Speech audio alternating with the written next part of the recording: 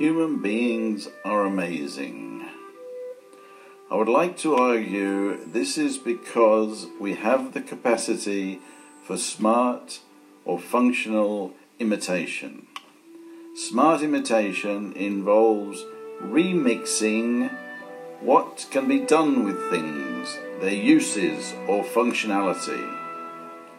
Many people think that imitation is the opposite of inventiveness. However, they're often not allowing for the impact of remixing. Hi, I'm Mike Metcalf.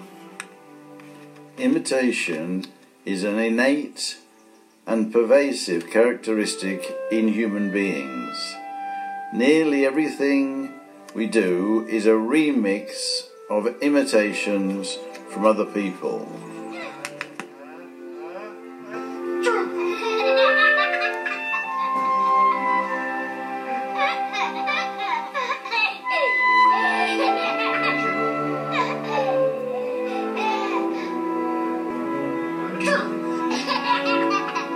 Children are imitation machines.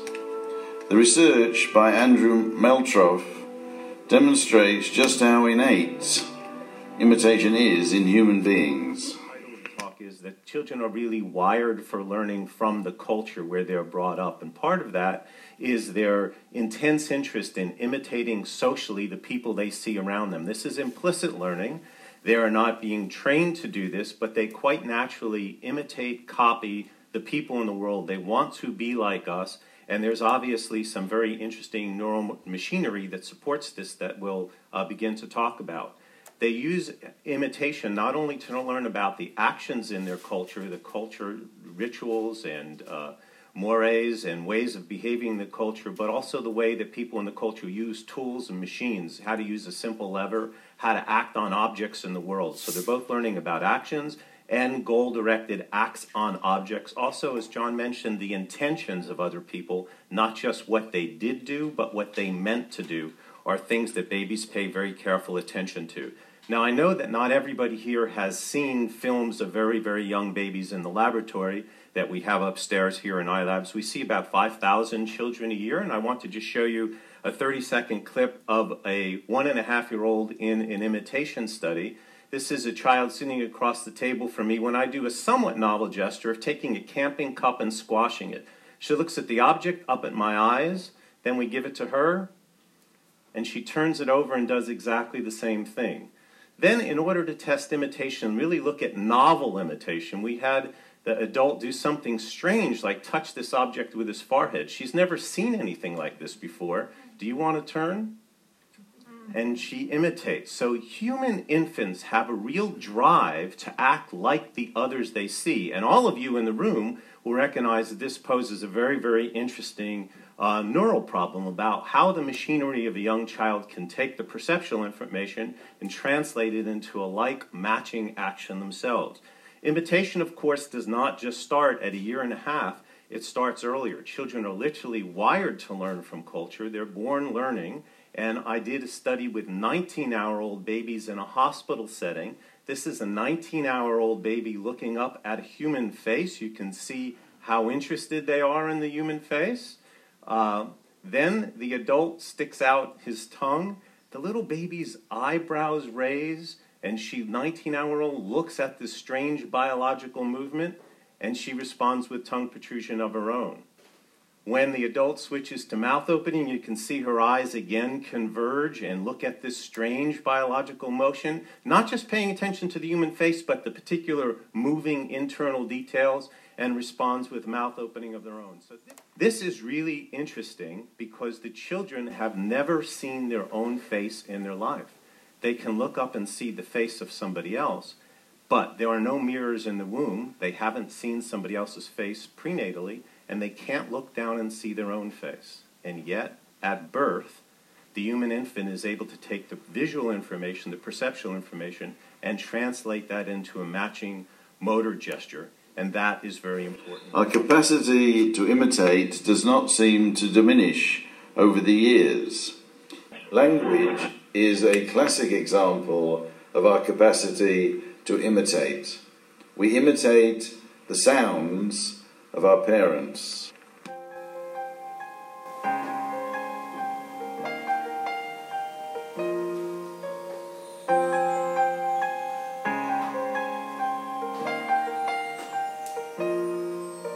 The snow glows white on the mountain tonight, not a footprint to be seen.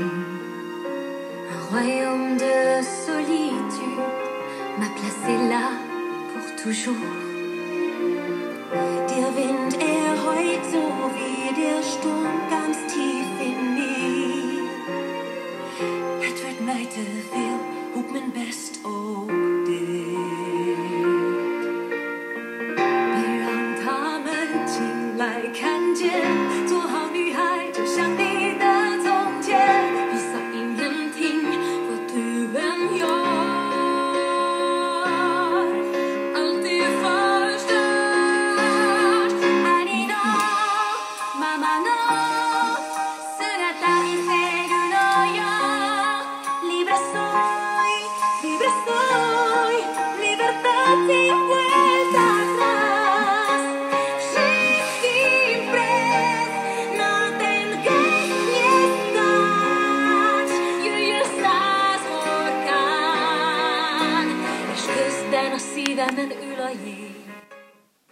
Culture is another example of imitation.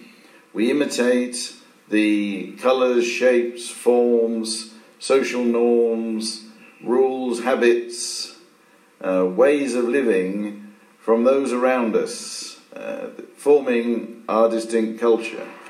Everything we know is an imitation, be it our professional knowledge, how to make a cake, or how to do maths. We learnt all these things by imitating others. But it has been found useful to separate imitation into two types, really as a matter of emphasis. So the first type is simple imitation, where you imitate what's happening, what's being done, the appearance of things, if you like, the form.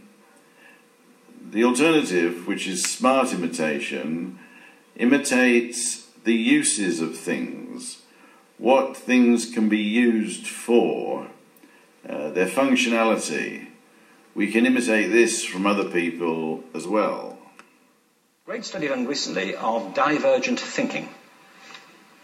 Published a couple of years ago. Divergent thinking isn't the same thing as creativity. I define creativity as the process of having original ideas that have value. Divergent thinking isn't a synonym, but it's an essential capacity for creativity. It's the ability to see lots of possible answers to a question, lots of possible ways of interpreting a question, to think what Edward de Bono would probably call laterally, to think not just in linear or convergent ways, to see multiple answers, not one. So, there are tests for this. One kind of cod example would be people might be asked to say, how many uses can you think of for a paperclip? Quite those routine questions. Most people might come up with 10 or 15. People who are good at this might come up with 200. And they do that by saying, well, could the paperclip be 200 foot tall and be made out of foam rubber? Does it have to be a paperclip as we know it, Jim? Notice how, if we focus on the uses of things, their functions, we can move from the physical to the more abstract. So I can ask, what uses can a paperclip be put to? What uses can a brick be put to? Or what uses are there for a tree? But I can also ask, what use is there for democracy, for freedom, for justice? These more abstract things can also be useful, full of uses. They have a function. And so notice how I've made now a significant cognitive step from the physical to the abstract. Yuval Harari calls these abstractions imagined realities or fictional stories. He argues they are very necessary to coordinate large numbers of human beings. He mainly uses the examples of heaven, money, and nations. All these are made functional by defining them in terms of their uses. For example, what use is heaven? The real secret of success of our species is that we alone can talk about things that don't exist at all, anywhere, except in our own imagination, in the stories that we invented. All the other animals, they too communicate, but they communicate information about things that really exist. You can never convince a chimpanzee to do something, say to give you a banana, by promising that chimpanzee that after you die, you know what happens? You will go to chimpanzee heaven, and there you will receive lots and lots of bananas for your good deeds. No chimpanzee will ever be convinced by such a story to do anything. Only us, only Homo sapiens. The easiest example to give is, of course, religion, but it's not just religion. It's the same with our legal system, with our political system, with our economic system. Money is also just a story. Chimpanzees and dolphins and wolves, none of them uses money. None of them, they can exchange things. I give you a banana, you give me coconut. But the idea of money, this is something unique to humans because, again, it is based on a story about something that exists only in our imagination. We take, say, a piece of paper or a piece of gold, which is worth nothing. You can't do anything with gold. You can't eat it, you can't drink it, you can't wear it, you can't even make weapons out of it because it's too soft. So you take something without any inherent value and you tell a story. Look, this piece of worthless metal or this piece of colorful paper, it is worth 10 bananas. And if enough people believe that story, then it becomes an extremely effective story. Millions of strangers are willing to do amazing things and sometimes terrible things just for these colorful pieces of paper. This is the power of the human imagination. So we see then that Homo sapiens, in contrast to all the other animals in the world, lives in a dual reality. Other animals, they live inside an objective reality. We humans also live in this reality. We also encounter trees and lions and rivers and mountains, but we also have another reality. In addition to this objective reality, we also live inside a fictional reality, a reality that we invented, that exists only in our imagination, a reality that contains things like nations, which are just the stories that we invented, which contains money, which is populated by gods, which includes things like human rights, which again, it's our invention. And what is amazing about history is not only that humans inhabit this dual reality, the layer of objective reality, and on it another layer of fictional reality. What is really amazing is that over time, fictional reality has become more and more powerful until we reach the situation today when the very survival of trees and rivers and lions and chimpanzees depends on the imaginary stories that Homo sapiens has invented. We are living inside the dreams of mythical entities like the European Union and like Google and like the dollar, which exist nowhere except in these fictional stories. And you can test yourself, you can check for yourself, try to see what are you thinking about, what are you worried about during your day-to-day life. Many people find that they think very little about real things like trees and rivers and lions, and most of the day they are constantly preoccupied by these fictional inventions like money and like nations and like gods and corporations and things like that. So by focusing on the uses or functions of things, we are able to think about and combine thoughts on abstract concepts like justice, money, and nationhood. This issue of combining any two uses is quite interesting. John Dewey defines thinking as comparing any two conceptions. I can think about the use of money or the uses of nationhood using the uses of anything: work, horses, trees, or axes. Any combination is possible. Douglas Hofstadter tends to call this combination process analogy.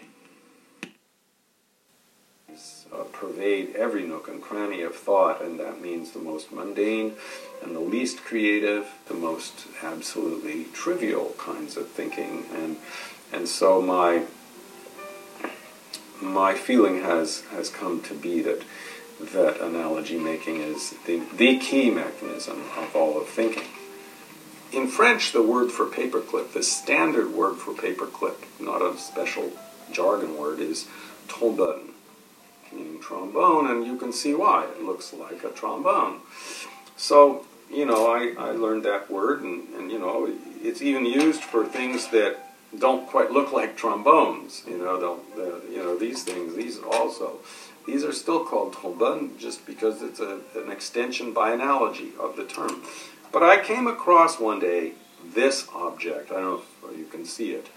But there is a particularly unusual kind of trombone.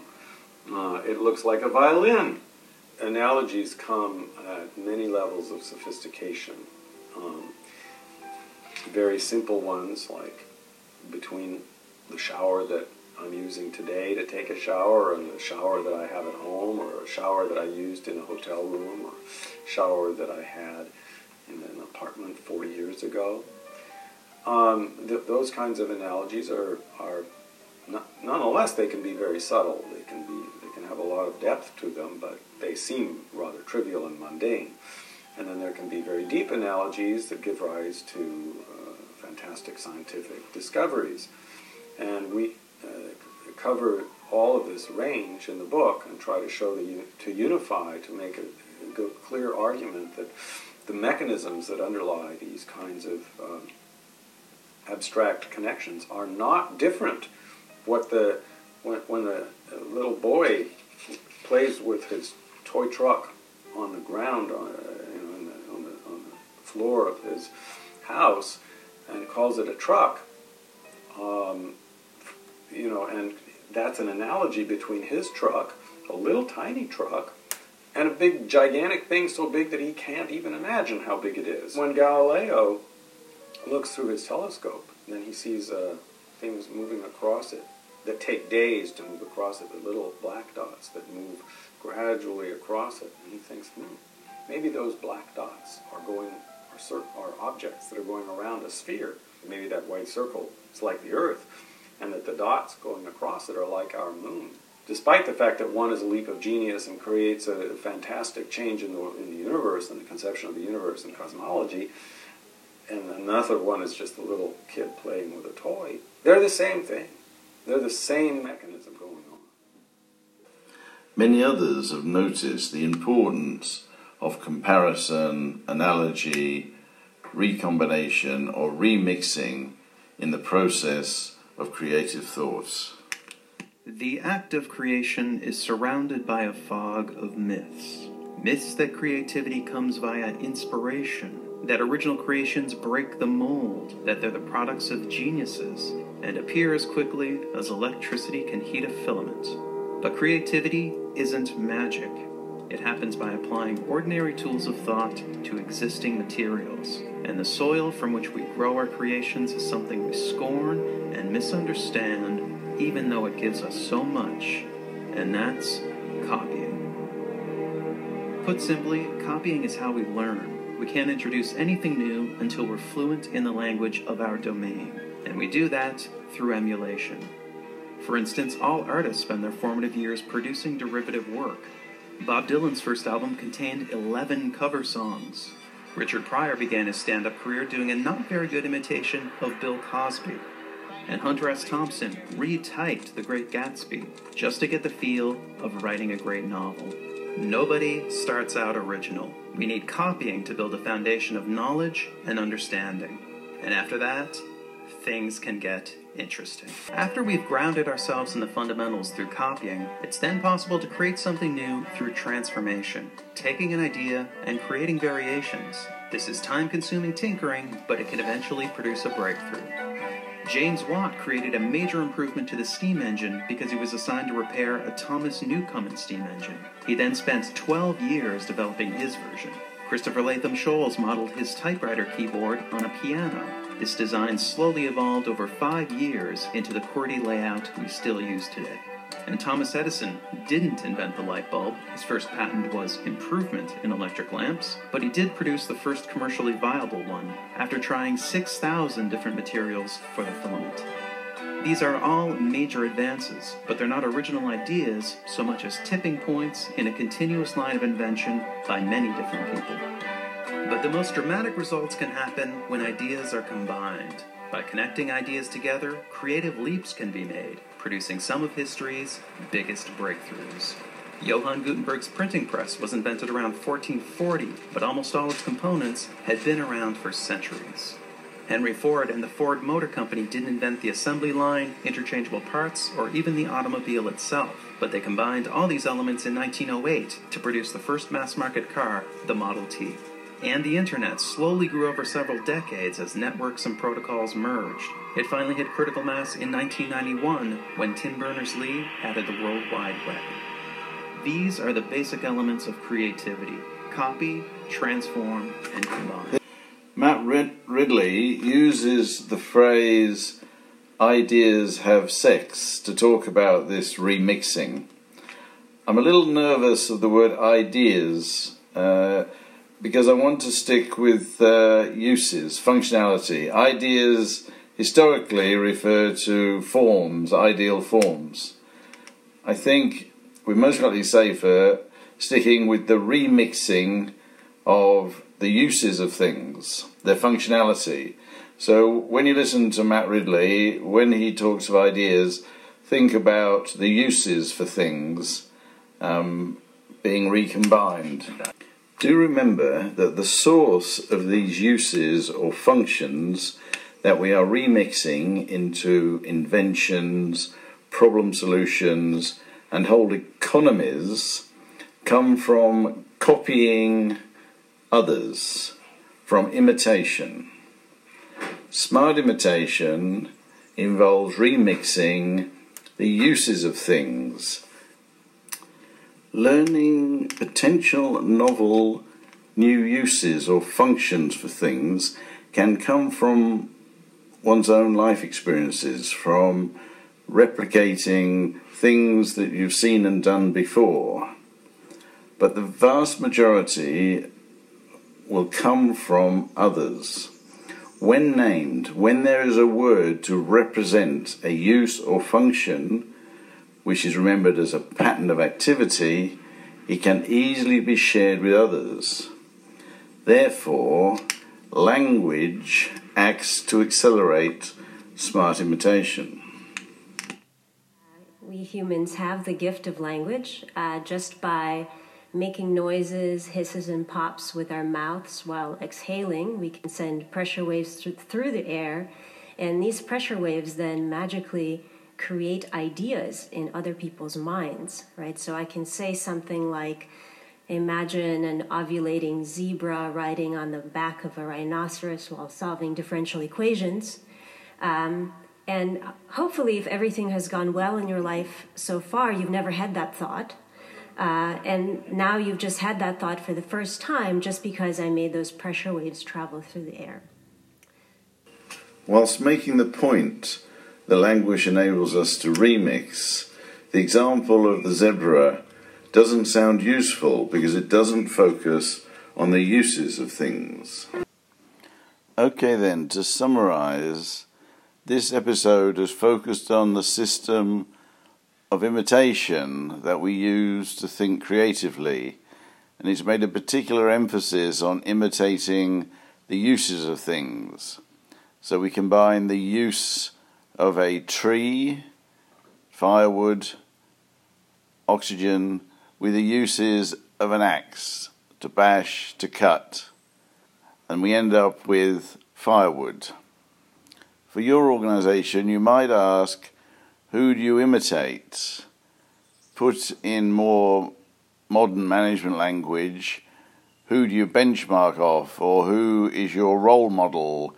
Which organization are your heroes, or those you would like to be like or better than? This benchmarking approach to corporations was very, very successful for the Japanese, who would identify companies overseas and imitate them. Of course, it's not always necessary to imitate things like their dress or the clothing or the logo. You've got to imitate what they do, what use they are to the customer.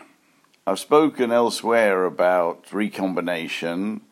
We've talked about ideas, and have talked about consequences, the use of things, what uses of things. But all those come after the issue of where do these things come from that you recombine or that have uses. And they come from life experiences, from copying other people, from being told about things in language.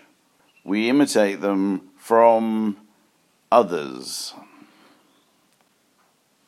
Thank you.